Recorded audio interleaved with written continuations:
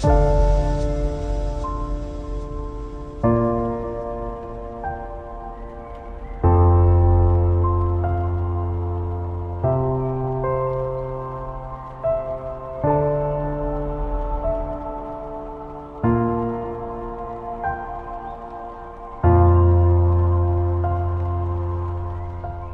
to the Rural Births podcast. This podcast was created to record and share stories from the many rural women who have birthed, to allow them to voice their experience and learn from them. I want rural women who are pregnant, planning to get pregnant, or entering their postpartum period to feel supported and know that, although care may be via distance, there are options. Thank you for listening.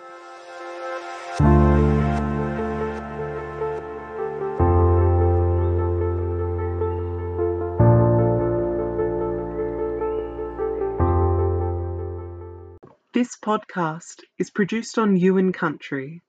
We acknowledge the innate birthing wisdoms and traditions held by the Aboriginal and Torres Strait Islander peoples, the traditional custodians of this land. We remember the first women of this nation, the custodians of land and birth, who birthed on country in culture and tradition.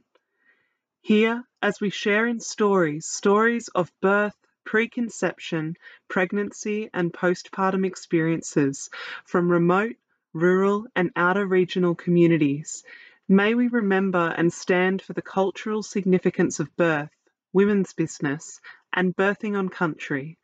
May we nurture and support women through this rite of passage as we hear of possibilities ignited and limitations created. May we share in the power of storytelling and memory as we listen and learn from these birth stories. And may we always remember the ancestral wisdoms belonging to the country these birth stories occur on today.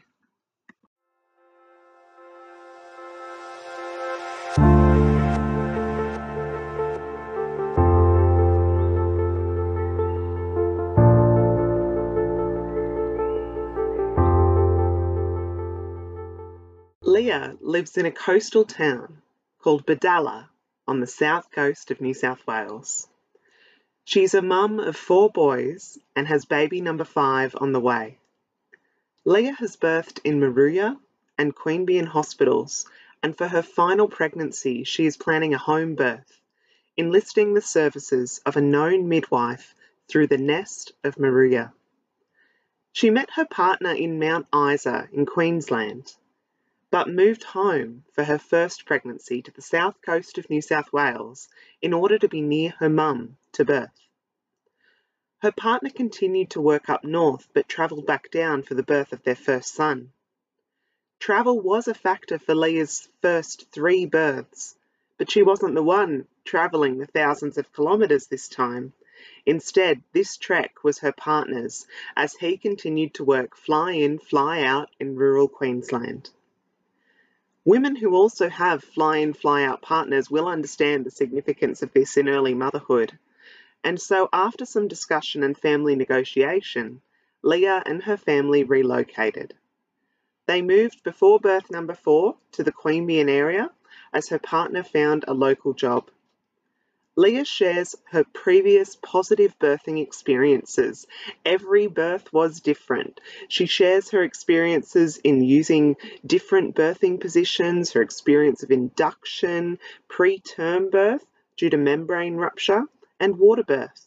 Leah appreciates the care and facilities at both Queanbeyan and Moruya hospitals, but also expresses an innate desire within herself to seek something different for her upcoming 5th birth.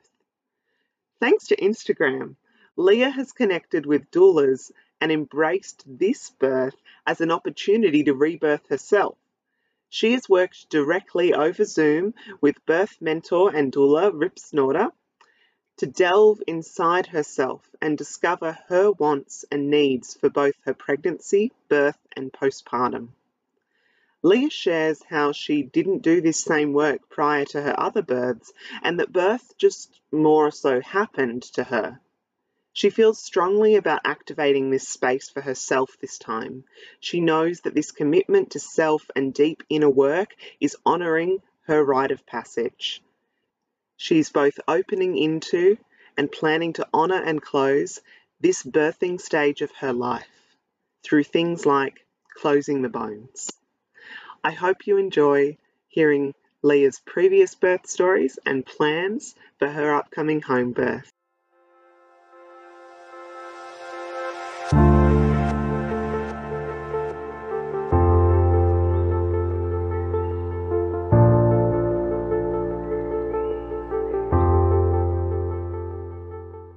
My name is Leah and I live in Bodalla, New South Wales, and I have a partner and 4 little boys. My partner's name's Adrian. My eldest is Felix, he's 7.5. My second is Hunter, he's 5, 6 in September. My third is Tex and he is 5 in October. And my youngest is Elvis and he's just turned 3 in May. Yeah, awesome. Big life. 4 boys. Yeah.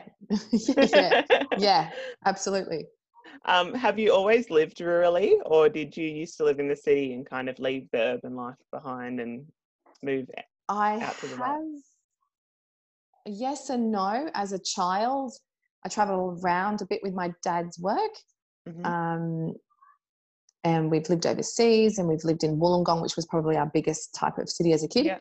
Well, Malaysia was the biggest city, but and then as a young adult, I went back to Wollongong for uni, did some soul searching, was in Sydney and Canberra, and then moving on, I eventually met Adrian up towards Mount Isa, and that's where in Queensland. We met. Yeah. Wow. Yeah.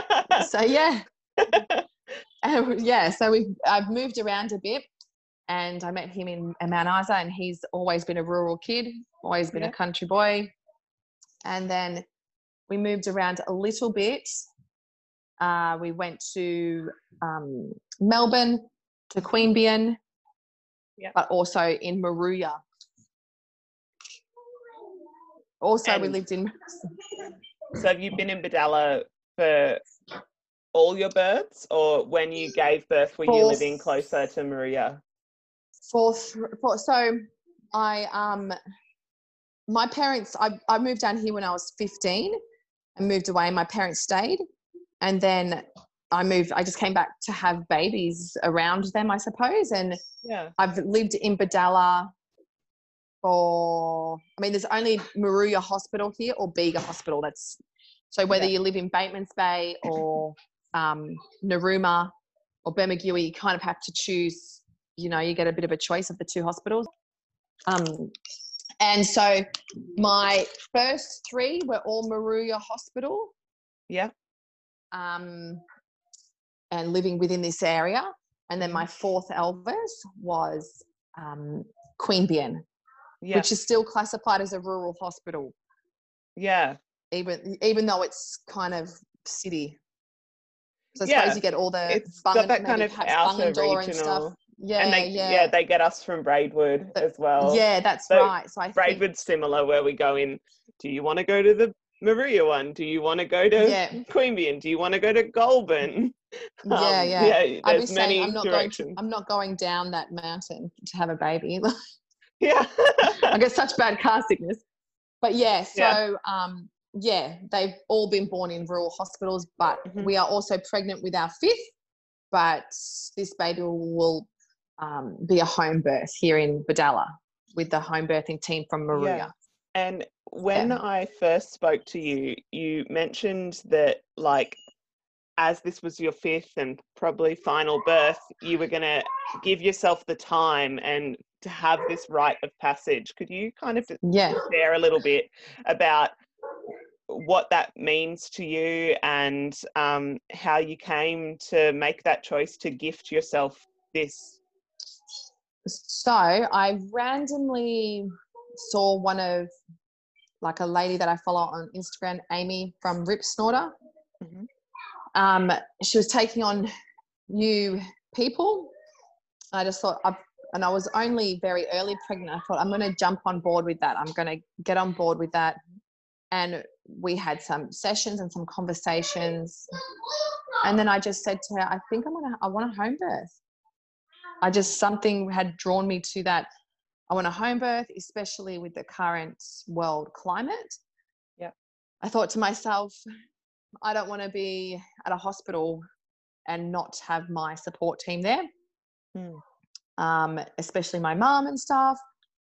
And so I thought, I'm just going to do the home birth thing. And so I engaged with the Nest. It's like a little private midwifery clinic in Moruya, to see if I can jump on board, who the lady that I've chosen is actually one of my mum's friends. Yeah. So that was pretty cool. And she's been there for a couple of the boys' birth, well, Texi's birth. So that's pretty cool. So I already know her, and there's already that connection. And then the more sessions I had with Amy, the more we went down the conversation about how birthing is a massive rite of passage. It's an initiation into womanhood. And I said to her, she asked me a question like, what is it that you want out of this? And I just said, I felt, looking back, even though I had lovely births, like not traumatic at all, I said I felt like it was really unconscious and quite mechanical, almost like a little factory. You know, you just go in, you have your baby, you don't even really think about your pregnancy. I didn't think about birth. I didn't have any plan. I didn't really do anything to do with that. And I said to her, I feel like I really want, perhaps maybe it's because I know that this will be my last baby. Yeah. And I said I really wanted something more connected and more conscious. And that's when she opened up the discussion about the rite of passage and the initiation, and that portal between death and life when you're giving birth, like the death of the mother, the rebirth of the mother, but also the birth of the child, and how the portals are both basically the same thing.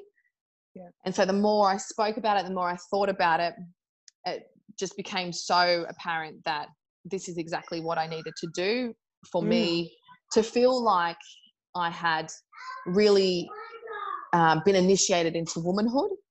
Yeah. Not that I feel like a girl or anything, but a conscious and connected and intentional birth and pregnancy, which we would have done before industrialized birth or hospitalized birth. Not that there's, like I said, there's nothing wrong with all of those, but for me personally, that's where I'm at with myself in my life at the moment.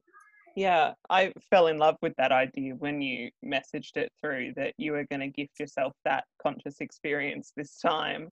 I was like, oh yeah, like consciously going into as well, like this is likely my final child, and everything that you know that you deserve. And you were also talking about closing rituals as well, like closing the bones. A closing of the bones. That's what my midwife has offered, that as a service of the closing of the bones.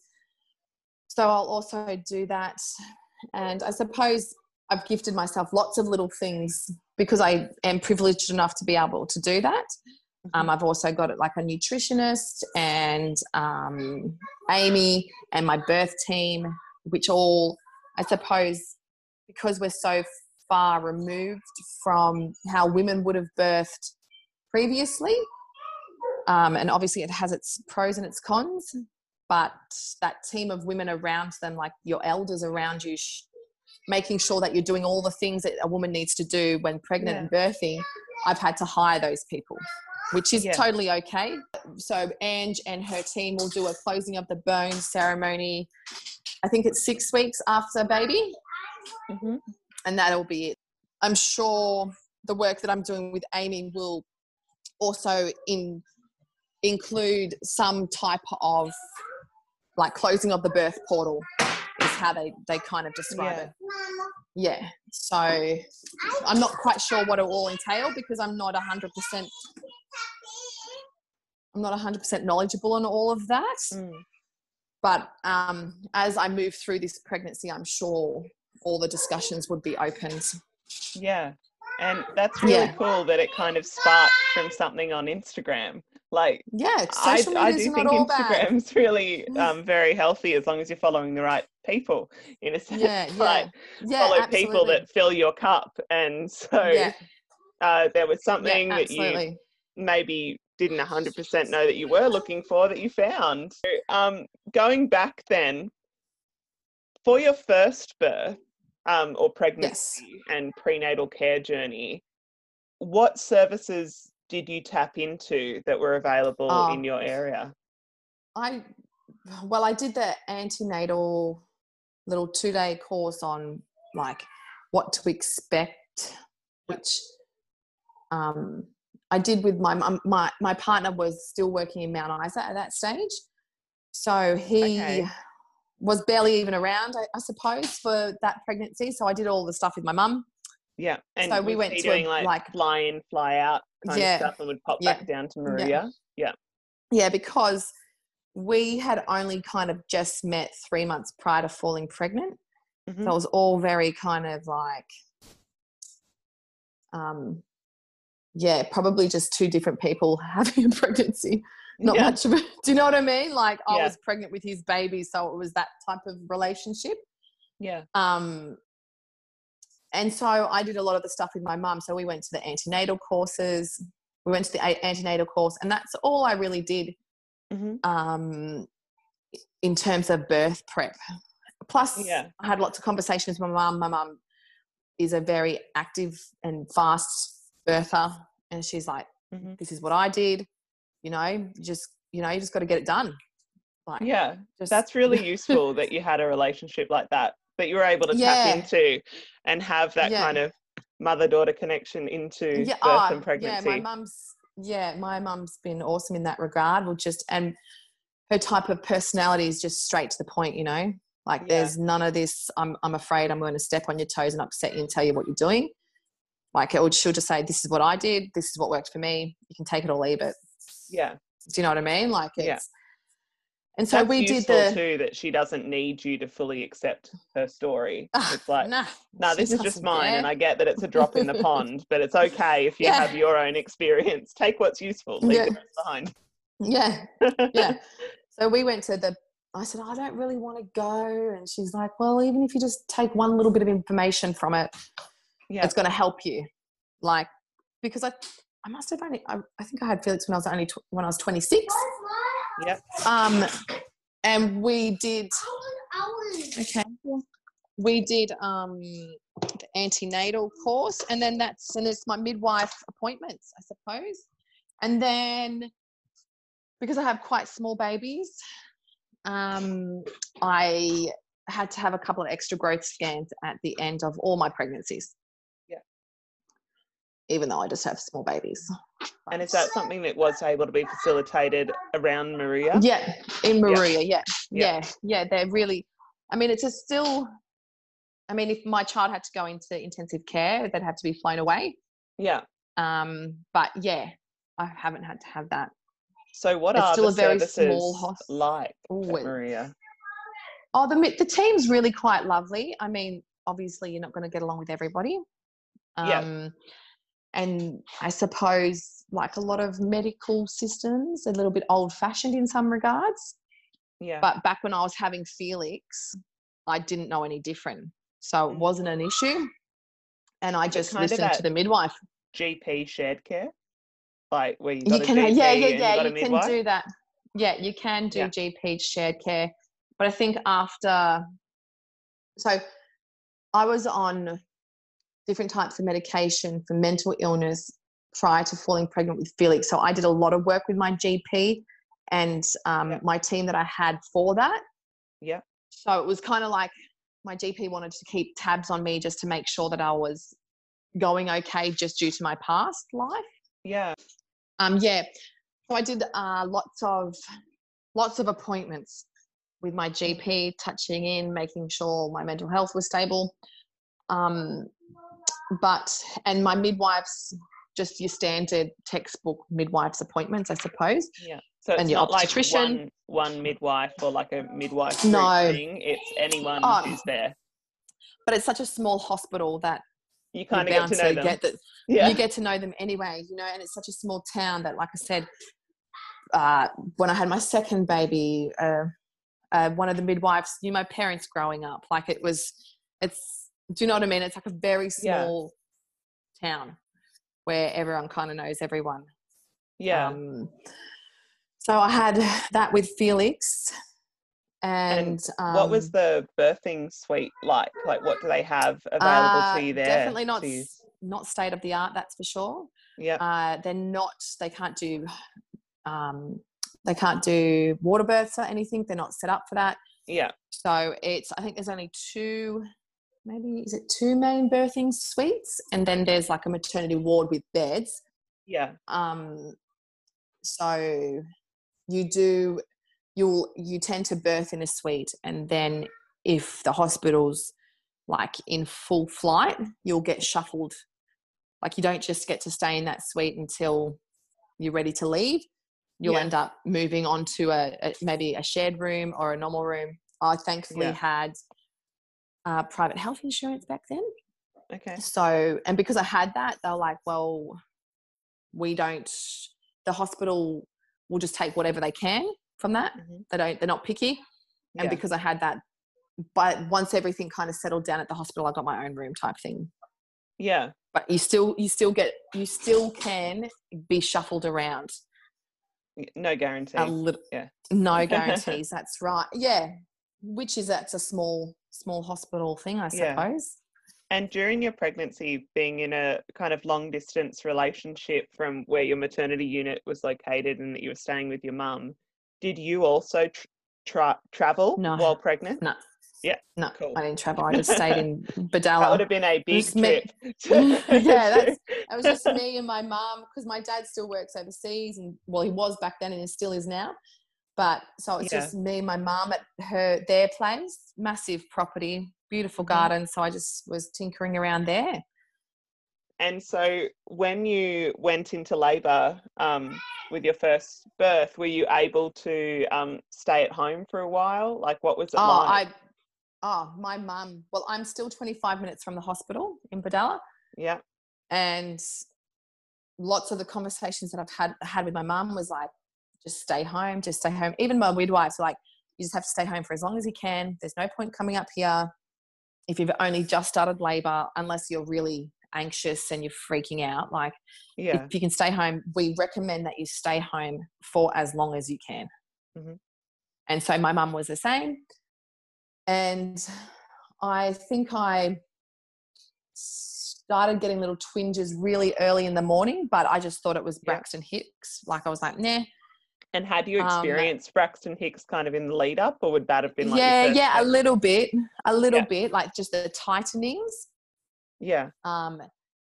And then I woke my mum up because it was really early, and she's like, just go back to bed. It's nothing to worry about. Go back to bed, Leah. Don't worry. It'll happen when it's happening. Like, just go and get some sleep. And then I slept until, because I was up and down just thinking, is this labour or is this not? I ended up sleeping until maybe 10 o'clock in the morning. And then I woke up and I did the whole scrubbing the bathroom, like scrubbing the shit out of everything, just cleaning. Yeah. Oh. And my mum rang my dad and looked at Ada and said, she'll have the baby today. Look at her go. just stay out of the way. And I was cooking cakes and I was baking and I was doing all sorts of stuff. Wowza. What was that like? Like, did you feel like, oh yeah, I know this is a sign that I might be in labour? Or was it just the impetus was in you and you were like, I know I have to do this stuff? I just got to. There's no even reasoning for this. Like, who needs to make a devil's food cake while you're in labour? Like, just about to have a baby. Like, anyway. Yeah. Good cake But that choice. was my thing. Yeah, fantastic. It was perfect for recovery. Yeah. So, yeah, my mum was like, oh, here she goes.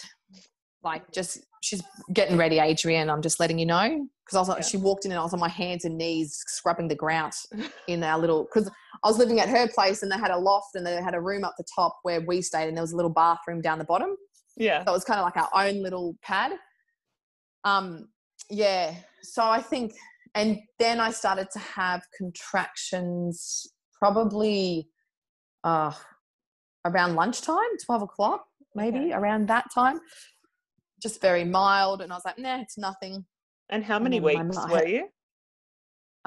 full term, so maybe 40 plus 5 or something, 40 Yeah. plus 4. And it's all really a blur. And my mum's like, oh, Adrian, get your stopwatch out. You should probably start timing these, because she's saying she's fine, but I think that she's actually progressing. Closer to more progress than she thinks she's going on. Yeah. And I was like, no, I'm fine. Like, I'm all good. And then I progressed like that for maybe just a couple of hours.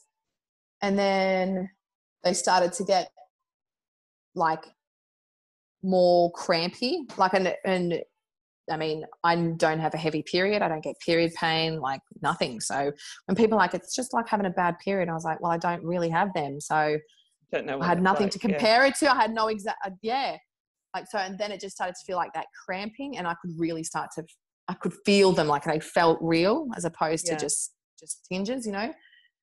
And then I rang the hospital, maybe that was about 4 o'clock. I rang them a bit early and I said, hey, listen, just thought I'd let you know I'm in labour. Did you want me to come up? What do I do? And they're like, well, you sound like we won't see you till tomorrow, Leah. You sound like you've just started. I was like, oh, yeah, okay, cool. All right. They're like, just stay there. If you're comfortable and you feel safe, just stay home. So I did. Yep. And then all of a sudden they just started to get really close together. I just kept saying to my partner, yeah, I'm cool. We don't need to go. And Adrian and my mum are like, we're 25 minutes from the hospital, 25 minutes from the hospital. And I'm like, no, I'm cool. The midwives think like I'm not even that far along. Yeah. And then I went to the toilet and I wiped and I was like, oh, there's a whole heap of blood, Mum. And she's like, I think we should probably go. And I was like, are you sure? I don't know. And she's like, I think we need to go. Yeah. And I was like, no, okay. So we mueslied on.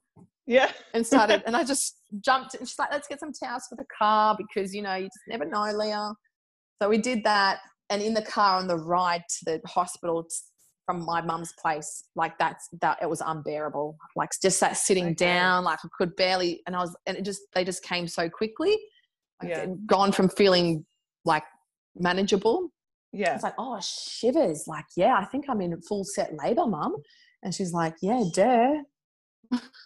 Yeah. And so we got to the hospital and I was like, oh, these are really bad. And I had to wait because the contractions were really quite close, had to wait in the car I'm like, I can't walk in like this, like crippled over. Yeah. So I waited in between them and I walked in and ding-donged on the bell because, it was that when I had Felix, you had to ring in. There was no kind of, you couldn't just walk in and out. Yeah. Certain times of the day, you can't, they close at certain times of the day sometimes, I think. And I got in there and I was like, oh, I think we're in labour. I'm about to have a baby. And they're like, didn't you only just call us? And I'm like, yeah. They're like, we thought we won't see you till tomorrow. All right, and they kind of just took their time. They're like, no real sense of urgency. And then once I got there, I think it all kind of settled for a smidge. Mm-hmm. I got there at maybe 4 o'clock or 5 o'clock. And it all kind of settled down and they did an examination. And they're like, oh, wow. Okay. Yeah, you're really quite dilated. And I was like, they're like, it didn't sound like that on the phone. It didn't sound like that when you rang us just before. Yeah. And I was like, yeah, okay. And so I just moved around the room, did my thing. And then I just felt this throbbing pain through my legs. I couldn't move them. They felt heavy. And I was like, I'm going to die. I feel like I'm going to die. There's so much pain. Like that was what was hurting the most. Like this throbbing through your legs. That's really. Yeah. Yeah. Wow. And I was like, what the hell? And there was this massive pressure. And they're like, it's because you're about to give birth. And I was like, no, it's just, it doesn't feel right. And they're like, oh, we tried different positions. And then I was, by that stage, I think I was almost fully dilated, but my waters hadn't ruptured. Okay. And the midwife said to me, I can give you an option, like like, we can rupture your waters, but you'll probably have a baby straight away if you're prepared for that type of contraction. And I was like, just get rid of this pain. If you think that's what's going to happen, just. And so I laid down on my back and she ruptured my waters, and within an instant, like, my legs just felt so, like, I felt good. Like, I was like, oh wow, that's what it was. Like, it was the membranes that was causing like that pain. Yeah. And then, like she said, after that, it was maybe 5 really big contractions. And by that stage, I was in that transitional period where I was like, I can't do this. I'm going to die. What the hell? And they try and make you breathe and hush. And I had the oxygen on. I didn't have any pain relief or anything. They just put some oxygen in the breathing thing, because at the hospital I was at, they don't offer you any pain relief or assistance. You have to ask for it, which I didn't know. Okay. And I was like, like, that's the way they do it, like, very minimal type of intervention, I suppose.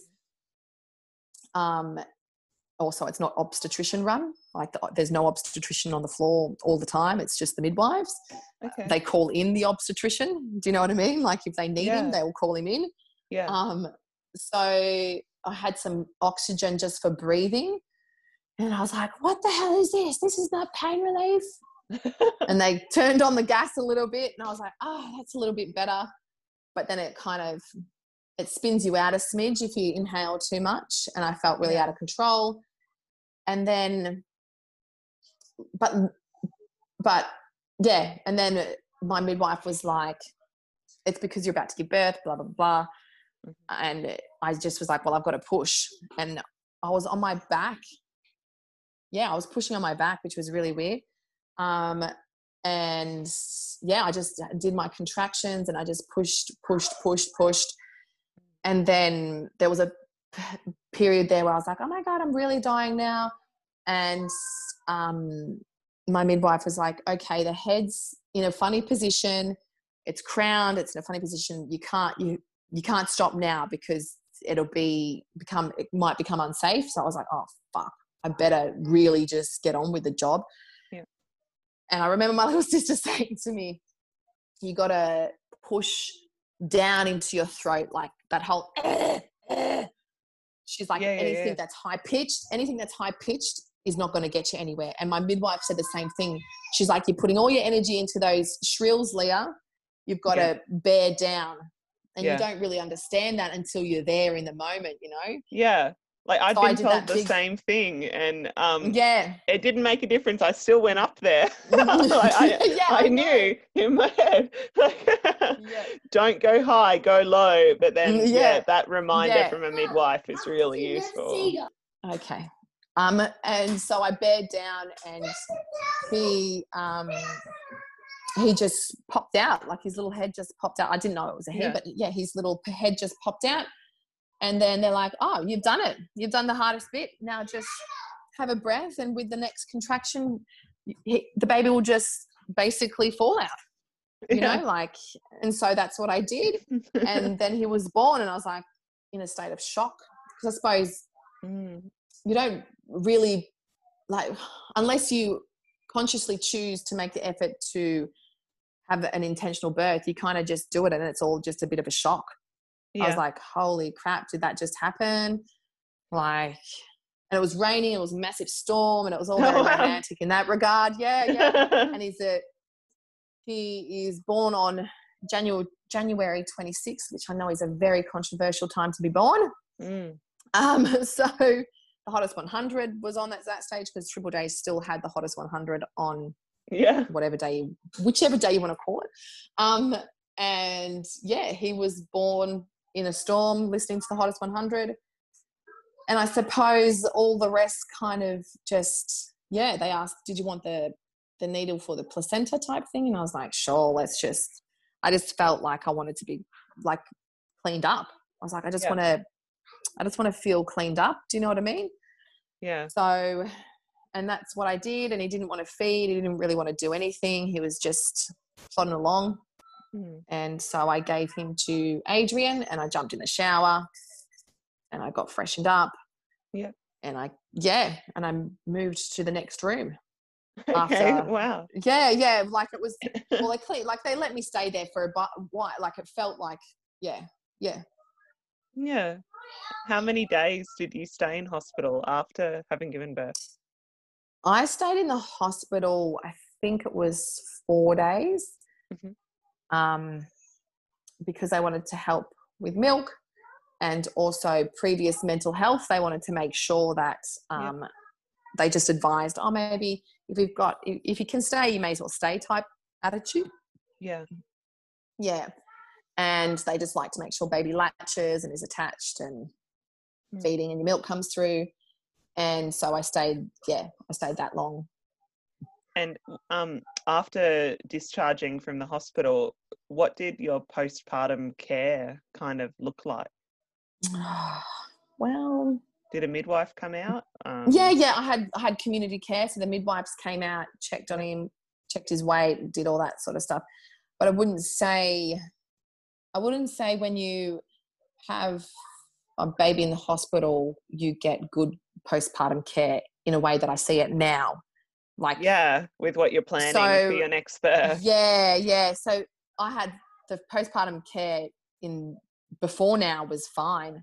But looking back, I'm like, well, is it really the care that women need? And it's really probably not. It's really quite inadequate. Yeah. But it's only within their resources and what they can do, like. Yeah, and it can also, like, we get that, but it's still like quite a culture shock because everyone wants to prod and poke and look at every single part of you while you're pregnant, and you've been having weekly appointments, and then suddenly it's like, bye. Yeah, but they just normally checking on baby mostly, but Moruya is pretty good, and they give you all the links to the services that if you're not coping, if you need help and all that type of jazz. But I just don't think, like you said, the culture around birth nowadays is not what mums need. Yeah. So I'm looking back on all my births now after doing it, like preparing for this one, thinking, oh shit, there's so many things flawed and wrong within the systemized way of birthing. And I think that's totally fine to go, I was satisfied with my birth at the time. Yeah. But now I actually hold a lot of issue with parts of it. Yeah. And that's totally fine. Parts of this, I suppose it's parts of the system. Yeah, like, it's not your birth, it's what was on offer or not on offer. And I'm just fortunate enough that my mum and my partner and my family are like the bee's knees. Like my auntie was around, I was living with my mum, and like they'd all bring me in food at the hospital because there's no way I'm eating hospital food. Yeah. So I had all these meals done and food prep. My mum was amazing. Adrian was, again, shocked. We barely knew each other. Yeah. And living with my mum, and also a child that literally just cried and cried and cried and cried. And I know it's meant to be normal, but the amount of crying he did, like I lived on a medicine ball, bouncing up and down for months and months and months and months. He didn't sleep more than 40 minutes, probably for the first year of his life. So he just cried all the time. Even my mum was like, oh my God, this baby is so unsettled. Like, whether he was in my arms, on the ground, in a pram, in a car moving, in a cot, like it didn't really matter. He was just unsettled. Yeah, that is really hard. It's good that you had your mum there. Yeah. Well, and then I moved away to Mount Isa when he was maybe 8 weeks old. My mum and I had a discussion, and she said to me, if you really want to make a go of having a family, you really have to be living together. So we made a decision, and he wanted that. So I was like, well, I'll move to Mount Isa. We lived in Mount Isa for a year. Yeah. A massive move away from the people that you know and your family. Yes. Yes. Okay. So I ended up up there with not very much support. Were there mothers groups that you were able to connect with? Like, did you find local Yeah, women? they were. But when your kid just doesn't sleep and just screams, you don't want to go anywhere. Yeah, 40 minutes is like, not very long. You can't get and anywhere that in 40 minutes. That 40 minutes, I'd literally be on the lounge pushing the pram backwards and forwards, just laying flat, you know. And then, and then there was a small gap in the mornings where I'd walk to the shop to do some groceries, and he'd have a sleep maybe for 40 minutes to get there. Like, he'd probably cry all the way there, and then the 40 minutes that we were there, he'd be asleep.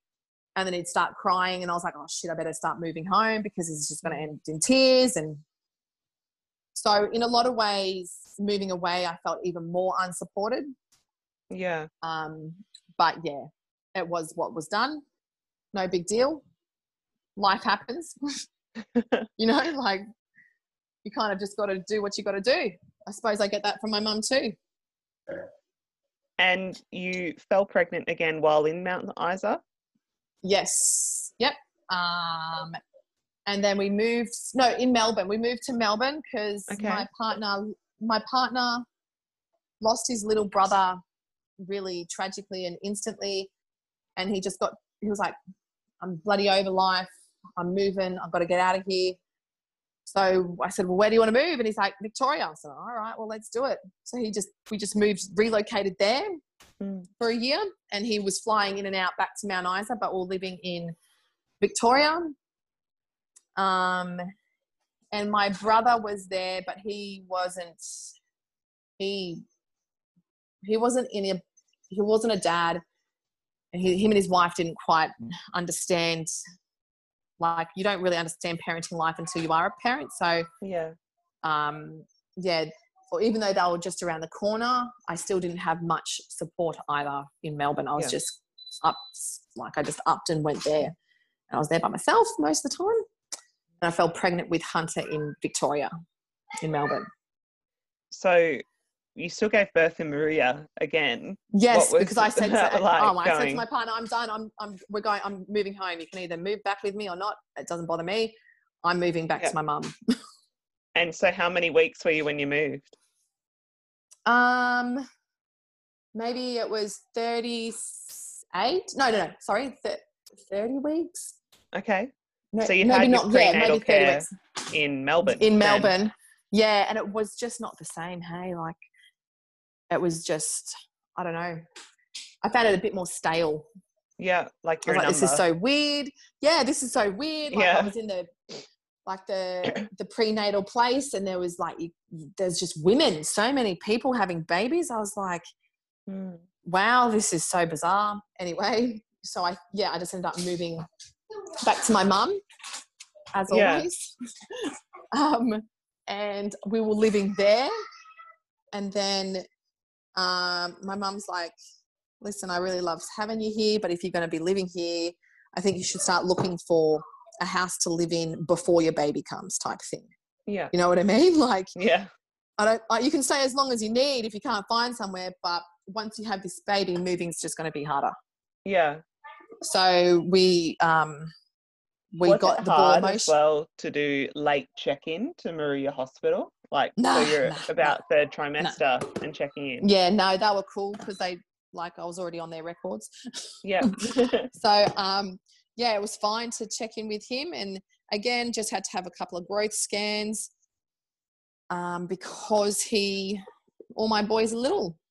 So I had a couple of growth scans, all was good, and boys.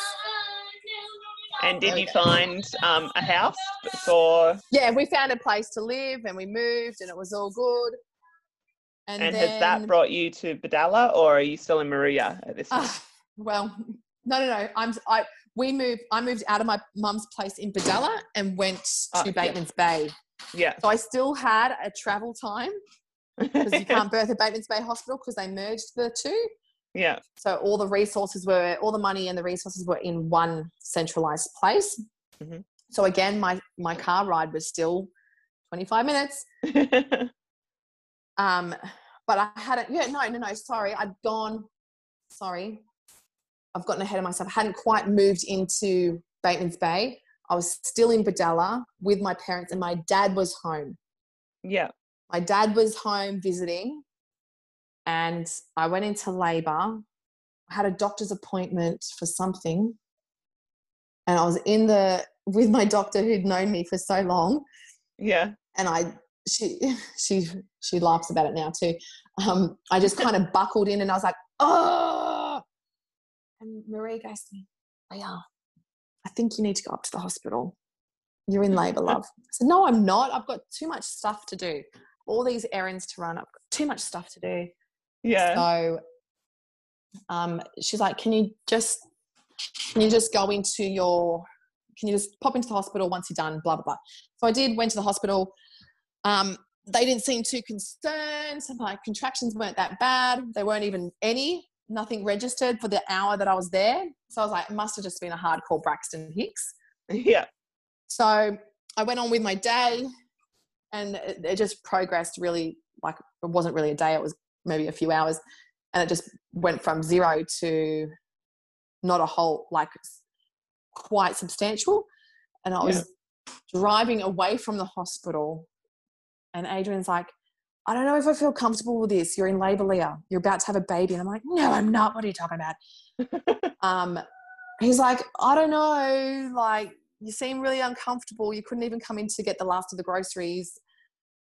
And I was like, no, we're cool. So we drove away from the hospital, and we're halfway home, and I looked at him and I said, oh, I don't think we should have left, hey. But we're already halfway home, Adrian. I may as well go get my bag, say goodbye to Felix, grab mum, and go, and dad can have Felix, and we, I may as well just do all those things. Like, what's the point? I'm almost home.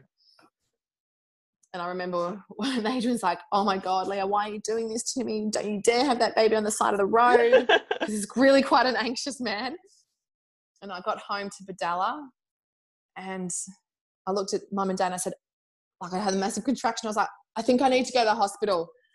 And mum's like, all right, how about we jump into our car, and so your dad can bring Felix and him up when he's ready. Yeah. So my dad's like, so what's happening? And I'm like, ah. And dad's like, all right, see you later, dear. Waves me good. He's had 4 kids of his own, and apparently I birthed just like my mum. Yeah. So he's like, all right, see ya.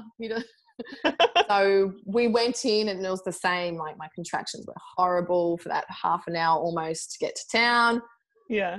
I got there, and I was like, it was midwife handover. And I was like, listen, I'm about to have a baby. I need to have this baby. I've got so much pressure on my legs. You just need to break my waters. And they're like, no, you're fine. You're okay. And I'm like, no, I'm about to have a baby. Like, and they're like, but no, I think perhaps I present well. Yeah, okay. I'm not flustered, and I'm not hyperventilating. I'm not, like, I just go very inward, And they're like, no, you're fine. And I was like, please just break my waters. And they're like, but you're going to progress really fast if we break your waters. And I'm like, I just need them to be broken. Please just do it. And eventually they did. And when they did, I remember the midwife was going, oh, wow. Yeah, wow. And it's because she felt his head. Like, I didn't know it was going to be a boy, but she felt his head there up in the, like, so far down. Yeah. And Hunter actually came out with scratches on his head from where he was low down. Yeah. I mean, like, it was just like a little cat scratch, Yeah. And she was like, holy, and I just remember she's like, oh, wow. Yeah, wow. Saying how dilated I already was, you know what I mean? Yeah. And then by that stage, I was like, I'm ready to push. Let's go. So I don't even think I was at the hospital for 40 minutes before he was born. Oh, wow. And so by that stage, my auntie also came in because she wanted to witness a birth, and she loves that type of stuff.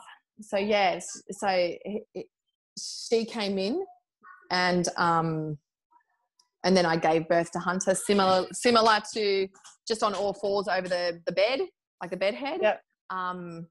And it was a really, like, it's a bit blurry actually, that particular birth. Like, I didn't have any major, I maybe knew what I was doing, knew what I wanted to do. And I was like, I'm just going to start pushing. Like, and yeah, I had him, and then rang my dad, and my dad bought Felix, and bought Felix in. Like, Felix wasn't quite wasn't quite 2 yet, so he was 18 months old. And he brought him in. My dad was crying because he was looking at a newborn baby, and he hadn't had that experience with any of us kids, his own kids, like holding because he's always overseas working. Never had that, like, literally just an hour-old type baby in his arms, Yeah. It was all very lovely and emotional, and his birth was kind of felt more breezy than my first. And did that kind of continue? Like, was your hospital stay shorter and was feeding easier the second time around? I ended up staying a few nights, because I could, Yes. Yeah. Like, I could, so I stayed. Yeah. And lots of people talk about that it's useful to use those days. Like, this is a new baby, and get to know them. Yeah. Yeah, and the midwives really encourage staying if you can stay. Just so you've got that care 24/7 availability for feeding, for help, and also my afterbirth pains were really bad. And I know they really do get really, really horrible the more babies you have. My afterbirth pains are really horrible. So I had to have some more hardcore medication because I just couldn't get comfortable. Like I couldn't get comfortable when I was feeding. Yeah. And I'm very pro modern medicine when it needs to have modern medicine. Yeah. So I just took what was available, and it just made the experience better. Yeah. If I don't need to grin and bear it, I'm not going to grin and bear it. No. So when you got home, what was it like now that you've got your own space? Because, very different to when you had your first, that now you've got your own house in Bateman's Bay to be able to settle into and have that space as a family. And my dad was due to go overseas. So we went and stayed with them for a little, like a week or so, I think it was, just so Dad could have that time with the boys as much as he could, and he can help out a bit more. Yeah. So I suppose this time round I was really expecting the same with Felix, a really unsettled baby, a baby that cried 24/7, nothing could make him happy. And it just wasn't the case with Hunter. Yeah. Like, he just wasn't like that at all. And my postpartum care was like, because I'd already had a baby, I think you don't, and because he was so relaxed and a chilled out baby, all I needed was the checkups, I suppose, to make sure he was growing properly. Yeah. And so my care was, pretty standard for the care within the system. And again, my parents cooked and fed me, and then I'd do the night shift with Hunter, and then the same with Felix. I'd just kind of, as the sun's coming up, that's when baby will have a bigger sleep. Yeah. So I'd wake up, I'd have something to eat, and once I put him down at maybe 5 or 6 a.m., he would sleep for a nice solid 4 hours or whatever, and that's when I'd get a really nice solid chunk of sleep.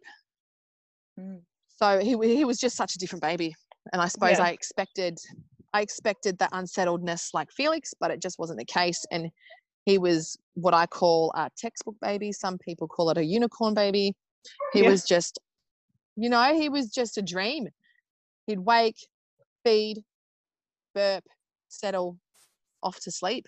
Yeah. It was such a different experience, and I suppose that made life pretty easy. Like, I was tired, but nowhere near that first round of sleep deprivation that I think that all first-time mothers get. And then the babies that you have after that, it just doesn't feel that same. Like with Felix, I just felt sick all the time, like nauseously sick, because I was so exhausted. Yeah. Plus, he just didn't sleep. But I didn't get that at all really with Hunter. I got a bit like that, but not hardly at all. And yeah, he was just a little dreamboat. Like he was a dreamboat birth, dreamboat baby. Like, Yeah. so it just made, yeah, and all through the day, all through the night, it was just that, 3 to 4 hours rest, feed, burp or whatever you had to do, settle, and back to sleep. Then with your third pregnancy, you've already got 2 kids. Do you travel and bring your Well, kids to your prenatal appointments all together? Adrian is still flying in, fly out. Yeah. And my auntie works at a daycare centre, so I ended up getting the boys in daycare 2 days a week. Yep. So I tried and plan life around that. Mm. And also, I suppose I fell pregnant with Tex when I was only just 3 months postpartum. Yeah. So, yeah. I'd only just I'd still had a newborn, really. And I was already pregnant again. Yep. So that would be quite hard. Lucky Hunter was this textbook unicorn baby. He was just amazing. But then again, when you have such a challenging firstborn, I think anything is going to look good. Yeah. So I don't think I ever really had to take, Hunter wasn't at care at that stage because actually maybe he was. Maybe, yeah, he was, because he went off the breast and just refused to drink. So we put him on the bottle. And so I think I put him into care when I fell pregnant. And yeah, so I could go do everything by myself. Sometimes they'd come with me because it was just, you had your certain days, Yeah. Were you feeling like a also, bit of a birth expert by this time? Like increasingly confident in being able to activate to yourself? Yeah. Yeah. And just I suppose third time around.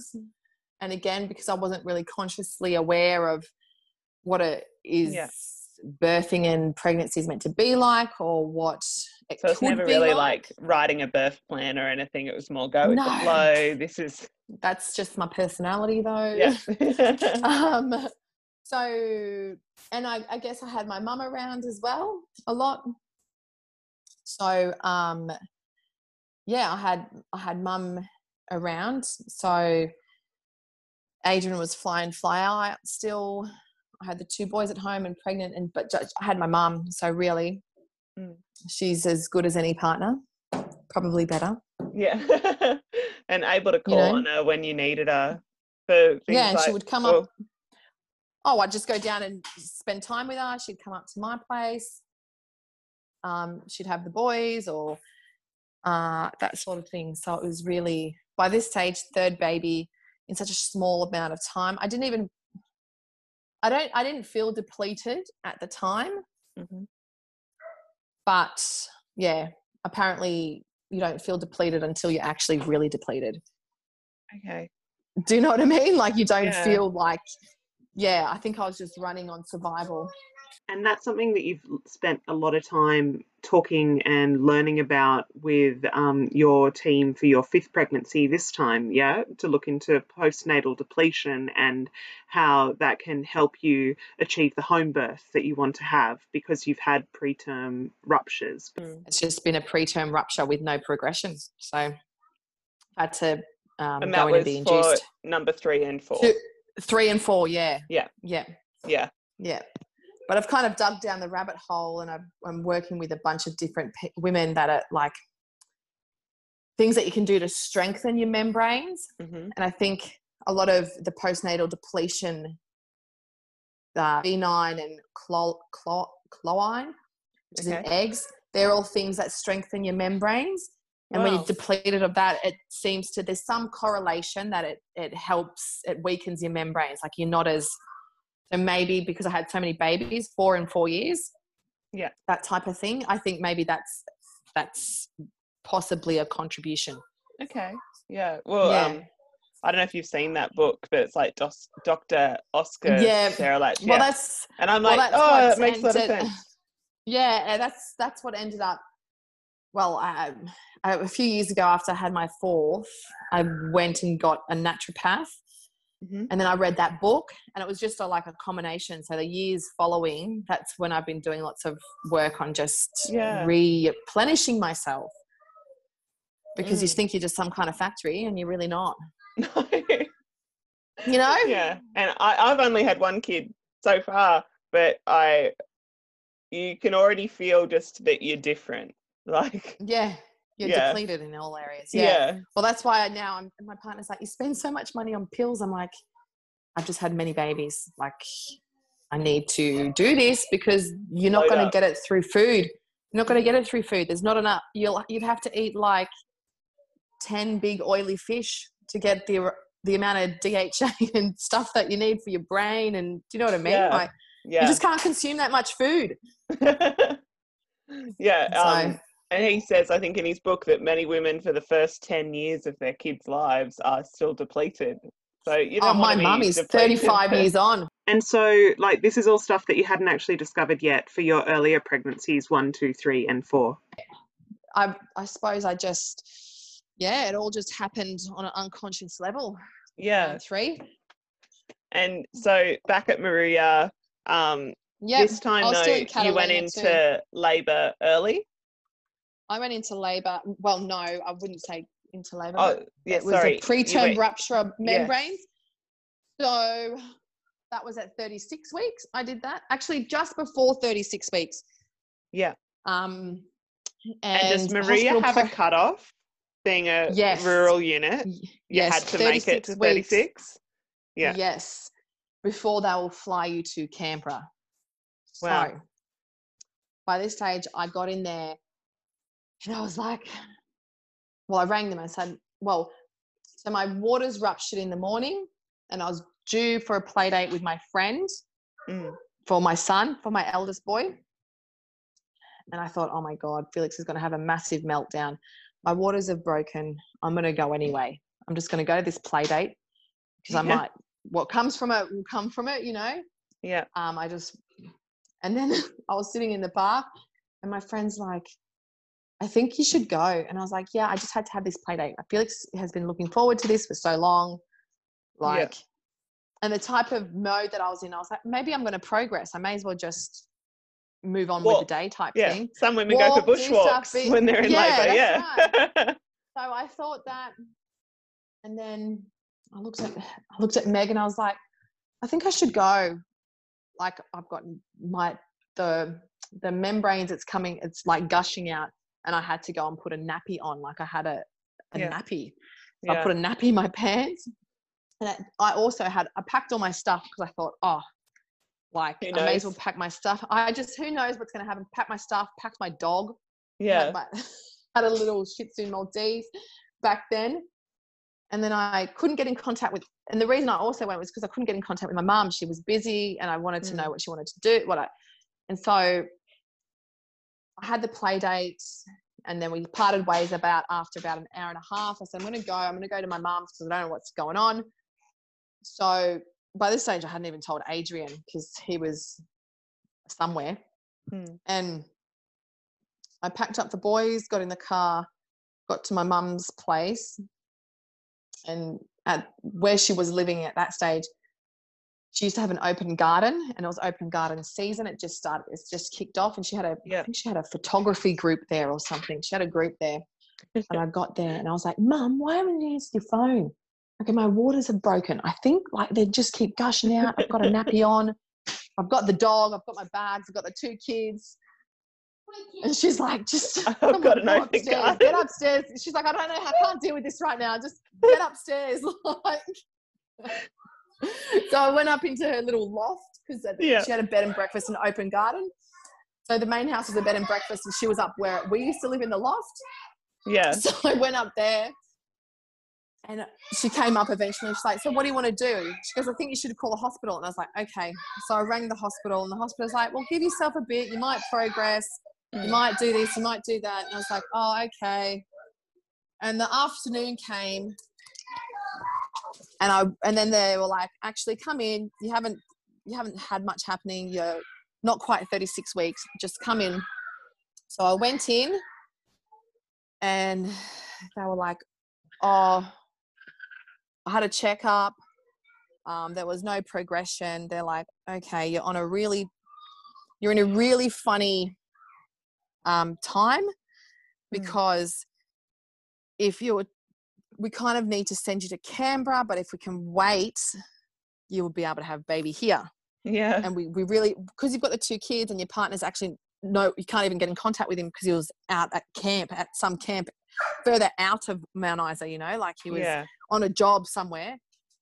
I barely could even get in contact with Adrian to tell him, oh, I'm in the hospital and I won't be leaving until we have the baby. So they said to me, listen, we're going to keep you in and you'll be going home with the baby.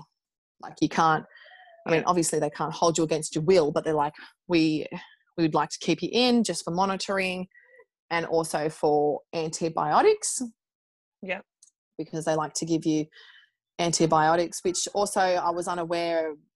Like, I just kind of sitting tight, rang Adrian. I said, listen, my membranes have ruptured. I won't be leaving the hospital until we have a baby. So I reckon you should probably get on the next flight that you can and come home. Yeah.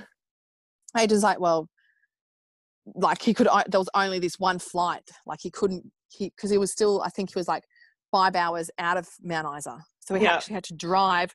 He had to drive from base camp to base camp, back to Mount Isa, get on a plane, go to Canberra. But then also my nan had to pick him up from Canberra because he couldn't get a flight from Canberra to Moruya. So my nan went and picked him up from Canberra and brought him home. Yep.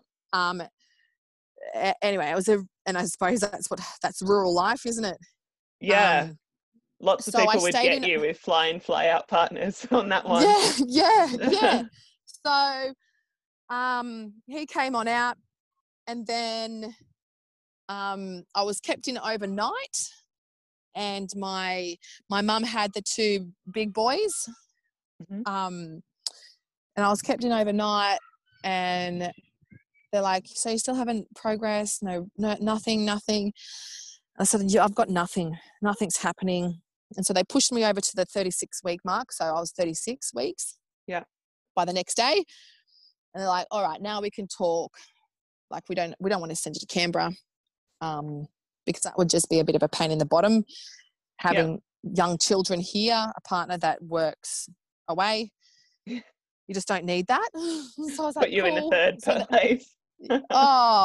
Just put me in in the helicopter to take me, or the paramedics to take me to Canberra to have a baby that could perfectly be fine. Do you know what I mean? Yeah. And so we did that, and they induced me the next day at 10 o'clock. And Adrian still wasn't there, because I said, just do it. I'm done. Like, I'm sick of, like, let's just get this show on the road. Did they use Syntocin? Yeah, well, my membranes had already ruptured, so there was they couldn't do any other method. Part. Yeah. Well, they're like, it's just the less time we have examining you or putting things up there, the better. So they just gave me Syntocin, but it was very, very mild, very slow. And I was like to the women, I'm not feeling anything. Like, what the hell? What's the point of me being hooked up to this thing? Like, I told you, let's just get it done. And they're like, it's just better for you if you build up. Like, you're not just, and then you're not like, then we can find your threshold that will induce you, and then you won't get those really full-on contractions hard and fast. Do you know what I mean? So they just did a really gentle way of induction, I suppose. Well, that's what it felt like, because his contractions and stuff felt similar to the boys. Maybe because the other boys, I had nothing and then heaps. So it was that same feeling. So I didn't feel like it was any different really, except I didn't trust my body as much as I did with the 2 other boys, because I was like, I've been induced. This is artificial. This is a synthetic drug. Do I really need to push? Or is it just because apparently this is what happens when you get induced? So I was more like, I want an examination. Give me an examination. And the obstetrician was just messing about, and he was just really slow. And then I was like, I want an examination because I feel like I need to push, but I don't want to be wasting my energy on pushing if I don't have to be pushing right now. So give me an examination. But I've gone off track there. But nothing really happened until, say, 8 o'clock, and that was when Adrian touched down in Canberra. Yep. So I started to get little contractions, and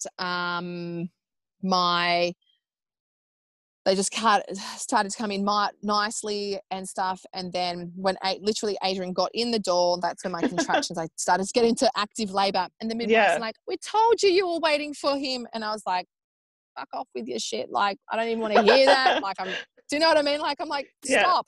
I'm in labour. Everybody stop talking. Everyone stop talking. And that's when I was demanding, I want an examination. I'm dying. I can't do this. Mm-hmm. And the obstetrician's like, well, in between your next contraction, I can give you an examination.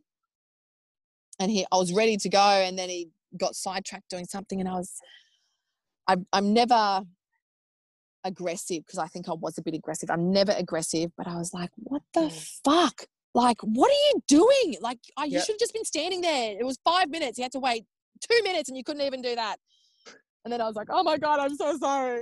I'm so sorry. I was so rude to you. I'm so sorry. I was so disrespectful. I'm so sorry. And then that's when Adrian looked at the midwives and was like, oh, she's going to give birth soon. She just apologizes to everybody when she's about to give birth. And it was true. Like, the obstetrician was like, you're 10 centimeters, you can push. And I was like, oh, sweet. This is awesome. We've made it. And we've made it. Like, I thought, yeah. So I had my friend there, a good old school friend, Rainey, who's a photographer, and I asked her to come in and photograph the birth. So she was there for the whole day, and she was there for the birth, and it was really quite lovely. And then by the time I was ready to push, I'm like, I'm going to push. I'm going to start pushing everybody. And I think I was just in the squat position, maybe on the floor, because I was moving around a lot with that discomfort. And I did the whole, I'm going to die. I can't do this. You know, I think that is quite a universal transition, transition for all women. They kind of do that same thing. And I had a few puffs on the gas, and this time I thought it was just going to be the oxygen to get some big deep breaths in, but it was actually the gas. And I was like, shit. And I was all phasey and hazy in the head. And I was like, oh, that's not what I wanted. And I threw that away. And I was just like, I just started to push, and it was, it just kind of, he just kind of crowned. And my mum's friend, that is actually my midwife now, was there.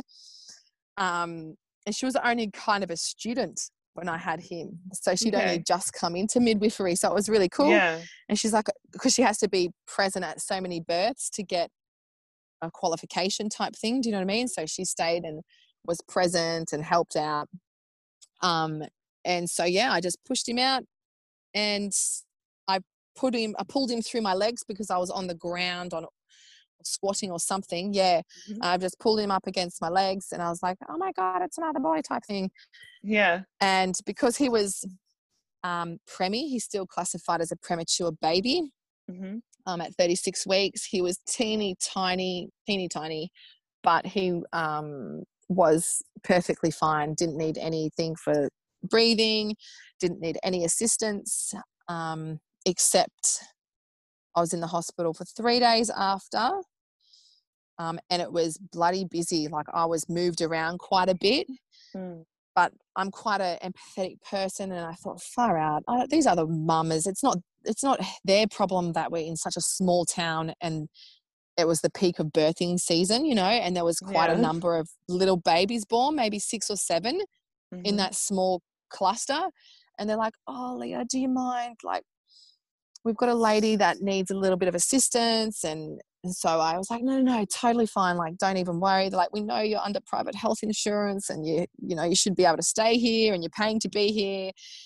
And I was like, God, like, I'll just, so they're like, it's no rush. You don't have to rush yourself out of here, but it would be really lovely if we could use this room for her. And I was like, yeah, totally. I'd get that. Like, I'd want somebody to give up their room for a more comfortable birth. Do you know what I mean? Because there's only the couple of birthing suites. So I just took our time and birthed the placenta and all that sort of thing, had a bit of a cleanup. And then, went into another little room, which I was sharing. I'm sure I was sharing with another lady. No one was next to me, but it could possibly somebody would come in. And I just kind of laid in that bed in there for a little while, waiting until I could get my family room back, which was that same night, but Yeah. maybe 6 or 7 hours later, which is like, and they kept coming in. They're like, oh, not long now. And I was just like, stop stressing out. Like, it doesn't really matter. Like, it's better that she has a comfortable place to birth privately as opposed to being in a shared room to birth, because that's all you can do.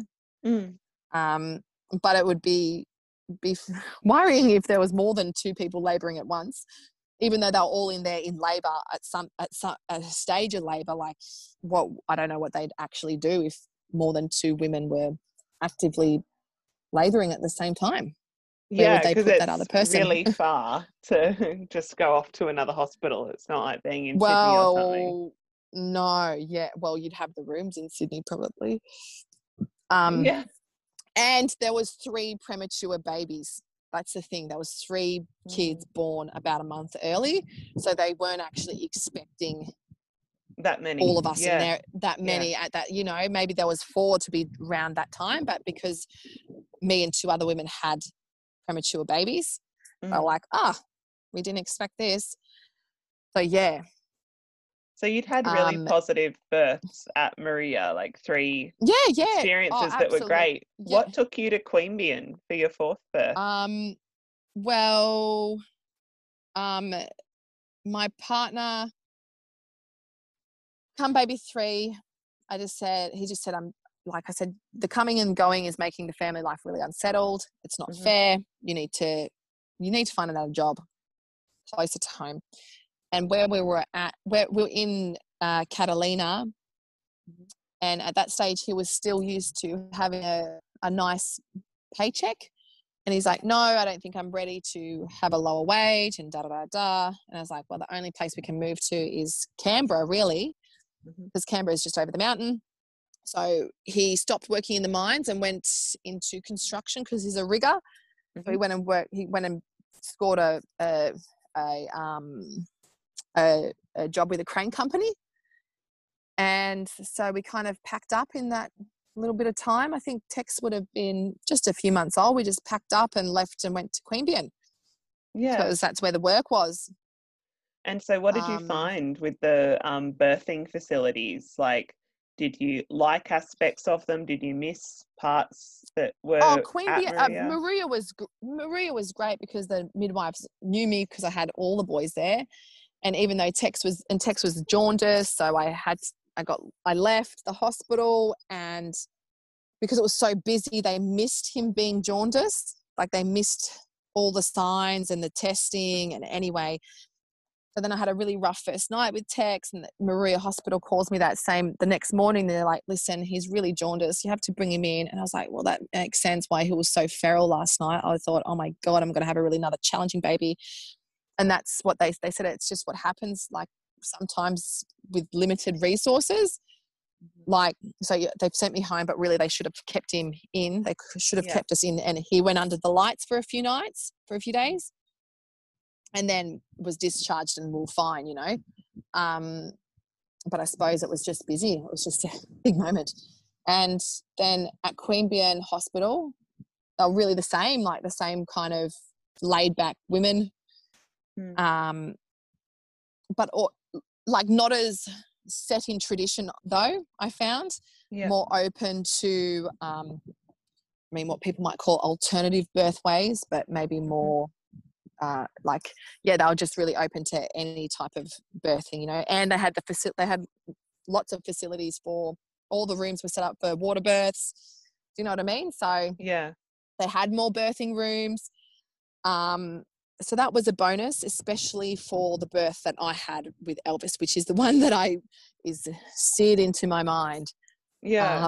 So what was that birth experience like with Elvis? Well, his membranes ruptured 36 and a half weeks. But up there, they were like, well, we can leave you for 5 days without any induction. We can give you 5 days. I think by the 3rd day, I was like, I am so over this. I am done. I'm sick of wearing nappies. These pads that you give me aren't even enough. That, like, I'm just over it. Let's do this. So I went in and they're like, cool. And I went in the morning with my mum because Adrian does not like hospitals. And he's like, no, I prefer if you're going to be there all day, I don't want to be. And I said, yeah, that's cool. I respect that. He'd do my head in. He actually would have done my head in if he had a pacing and the things that he does, you know. He's like a caged animal. Yes. Trying for the back window. Okay. And so and then so we made the decision. My mum was going to come in with me for the first bit, and then when it started to really take off, my mum would just go home and he would come in. So my mum would go home and have the 3 boys. And so yeah, it was only a few hours, and I said to Mum, I think you need to go get Adrian. So my mum shuffled off, went and got Adrian. Adrian came back. And this time round, the baby was sitting really high and the contractions came on really heavily, like really bad. And it just felt horrible. It felt really horrible and I felt really out of control. And at one contraction, it was like I felt the baby drop down into my pelvis, like boom. but it felt like it just ripped my pelvic floor and all those muscles down with it. Yeah. And I was like, oh, this is disgusting.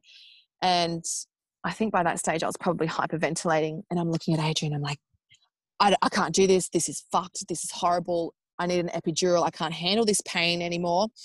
And I just remember having this one moment of clarity, and I closed my eyes and I just was breathing. And I looked at Adrian and I said, I think I'm going into shock and then I'm going, I'm cold, but I felt hot, and they put a blanket on me and I was like, what are you doing? I'm sweating. This blanket's horrible.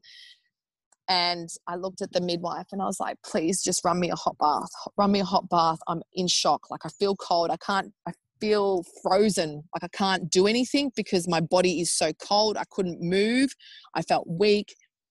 And it was just all the signs of shock. Like all my heat went to my innards and my extremities. Like Adrian said my face was so white. My lips were blue.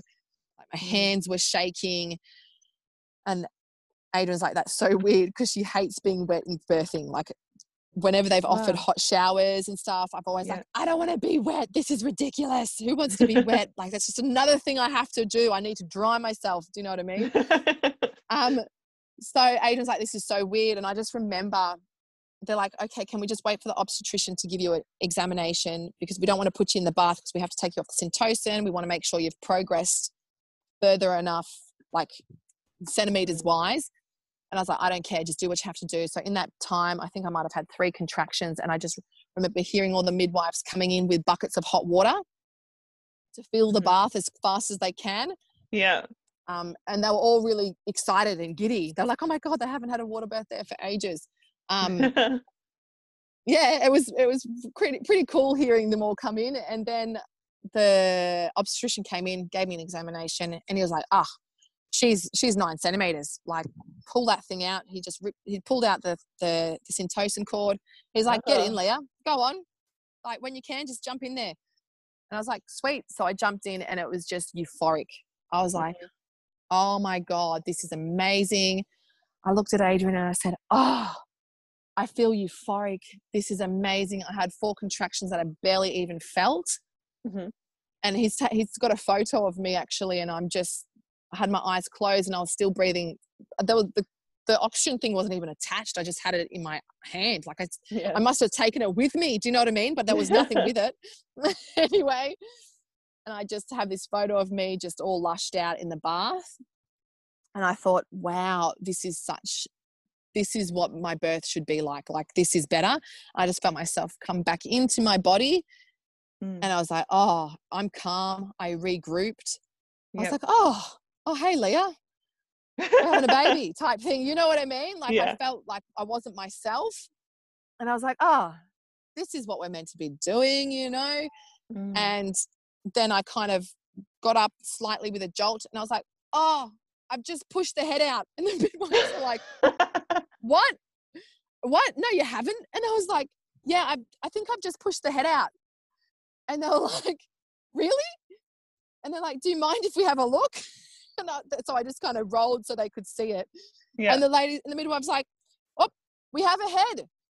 And then they said, now you just have to be really calm and slow, birthing into the water. You don't want to scare the baby type, whatever they were saying. I don't really remember.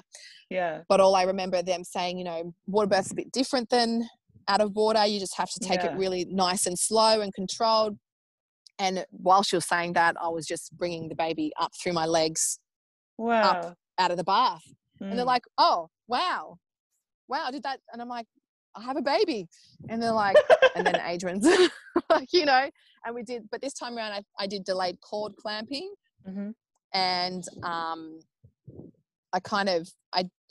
I didn't want to sit in the bath. Like once that was over, I was like, get me out of here. Like, not that it was gross. I just felt like, oh, get me out of this water. I don't want to be in here anymore. I'm done. Yeah. So they're like, well, can you just take a breath? You'll have and I was like, no, I just want to get out of the bath. Yeah. So they're like, they've huddled around me and helped me hop out of the bath whilst I was holding the baby. And it was a he.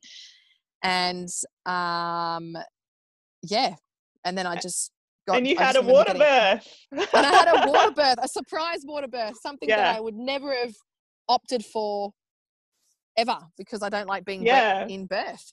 And Queanbeyan Hospital, they use the baths therapeutically, but they don't officially do water birth. So amazing. You snuck in a water birth. Really? They say that. They're like, if it's happening, oops. Oh, really? No, I didn't know that. I was just like, or maybe that's why the midwives were a little bit more excited. Yeah. You know what I mean? Because they're not normally doing that. But yeah, like I said, when I was in that shock state, I just demanded it. I said, I'm not doing anything until you get me in that bath. Like, I need to be warm. Like, shit's going to go really badly if I don't get warm. Like, that's all I was thinking. And so, I did that. And that was probably my first, because I suppose I'd only just started to I was in the process of doing a lot of self-discovery, I suppose, in that pregnancy. Yeah. And that birth was probably my most aware and conscious, because just before 2 weeks before he was born, I had a dream that I had a baby boy. He had black hair and I called him Elvis. And the funny thing is that all my boys are born bald or red.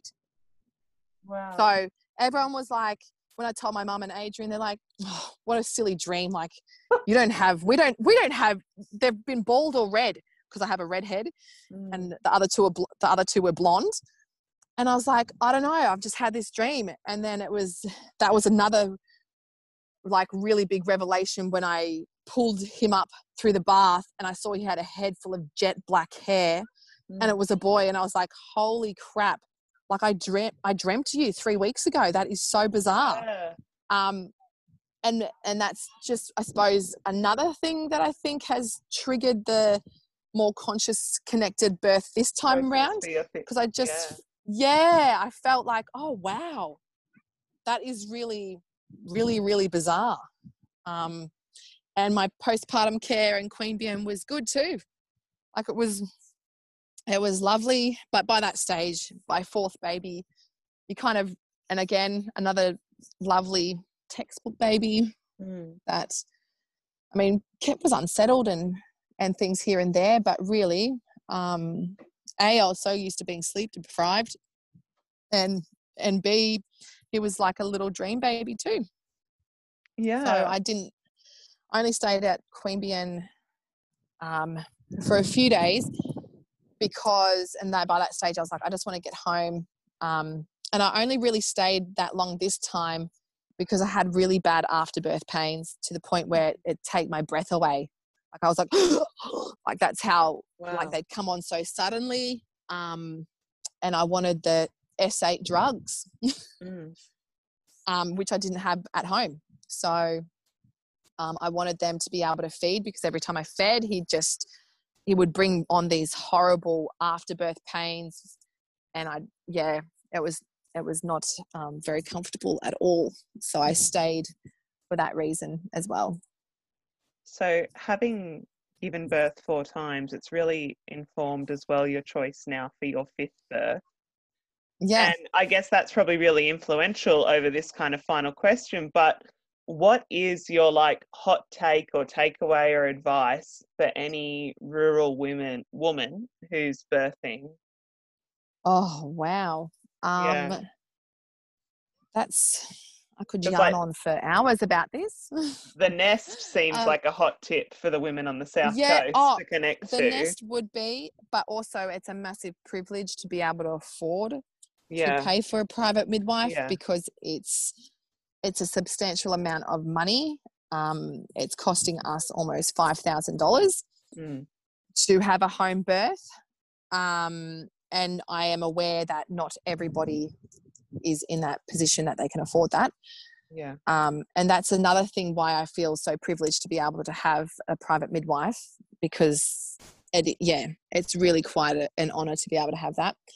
But for me, maybe perhaps use your free resources. Like there's so many women out there, doulas and birth support and private midwives that give up so much information online for free just because they have such a massive passion. And I Yes. suppose that's where a lot of my informed information, like it's not necessarily coming from the nest. But for me, I suppose I've just done a lot of like deeper inner work within myself to really connect with that kind of that primal woman within me. But I've done that through reading and researching other women's experiences, or like getting the information from birth advocates of what you can and cannot do, or all the things that you can object to, all the things that you can demand, all the things that you can ask for. And I suppose, and like you can do one-on-ones or group sessions online with some of those doulas as well, which can be a lot cheaper. Absolutely. Just to have that little bit of time for someone to give you a kickoff. And you worked with right. Rip Snorter. Yeah, Amy. Yeah, I have a weekly appointment with her every week. Another privilege. I understand not everybody can afford it. But for me, for this next phase of my life, I felt like it was really, really important. And the amount of money that I'm investing in this pregnancy and birth, I'll get back. Like I'm calling it I say an investment because I don't like to say spending, because spending seems frivolous and unthoughtful, you know? Yeah. So I've reframed my mindset around it. So I'm investing, which means that you're always going to get more back when you invest in something. Well, generally. Yeah. So for me, I'm using it as an investment and with all these women to help me be more informed and to be more aware. A lot of women talk about, when they're having, not a lot, women speak about they can communicate with the baby. They're, having communications on some level with the baby, if they're consciously aware of doing it. But what people don't take note of and tune into is, what is your baby telling you? What is your baby trying to communicate with you? So it's that reciprocal relationship of baby wanting something or needing something from you, but also you then talking back to baby. Because we had this conversation about how I said to her, I feel like I'm going to end up free birthing as opposed to a home birth. And she got really excited. And then she posed me the question is, what is it that you want? And what is the baby want? She's like, you may want this home birth with your people around you, but perhaps baby doesn't want that. And maybe that's why you're getting the twisted info of like all the extra info, that extra download of, I think I need to free birth this baby, but is that you or is that the baby?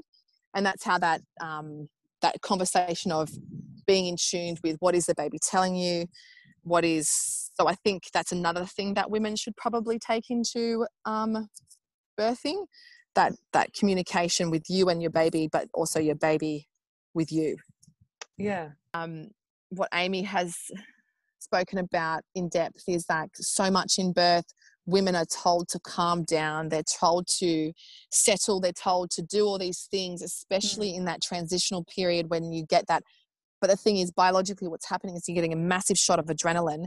And if women are taught to embrace that adrenaline, embrace that transition, and not to shush it, you'll have it like, that's when fetal projection happens. Yeah. That's when your baby will birth itself without any really assistance from you. It'll just kind of do what it's meant to do. But because when you have a hospital birth, when you're in that transition, everybody around you is trying to tell you to calm down, settle down, calm down, breathe, stop yelling, stop shouting, stop doing this, which she was saying it's just not biologically what we're meant to do. Like in those moments, it's when you should be really becoming in tune with that adrenaline and that transition, and allowing your body to go through those motions without the resistance. Yeah. And I suppose that's one of the biggest things because that's the only time I ever get all flustered and off my face. Like, it's when I'm in that transitional period. So that work with her and those words with her, it makes me realize, oh shit, actually that's when you need to harness that primal thing within you and just allow that adrenaline to be. That's what her big thing is. Yeah.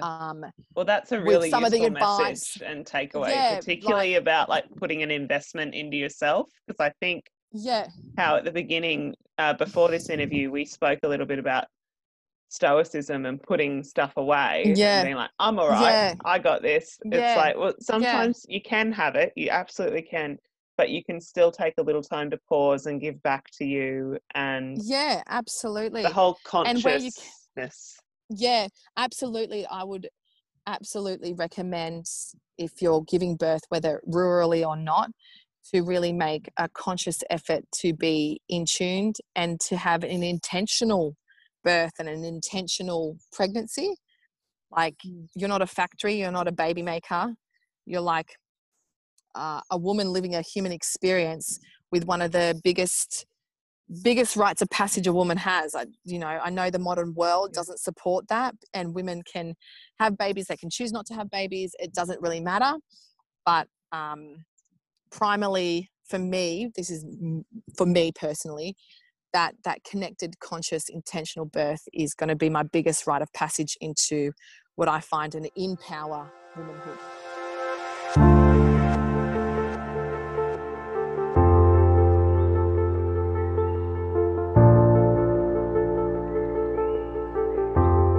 All the best to Leah for her upcoming home birth, and thank you to her again for sharing her rural birth stories from the coast of New South Wales. If you would like to share your rural birth story, please get in touch on Instagram at rural_births or via email ruralbirths@gmail.com. And again, thank you for listening.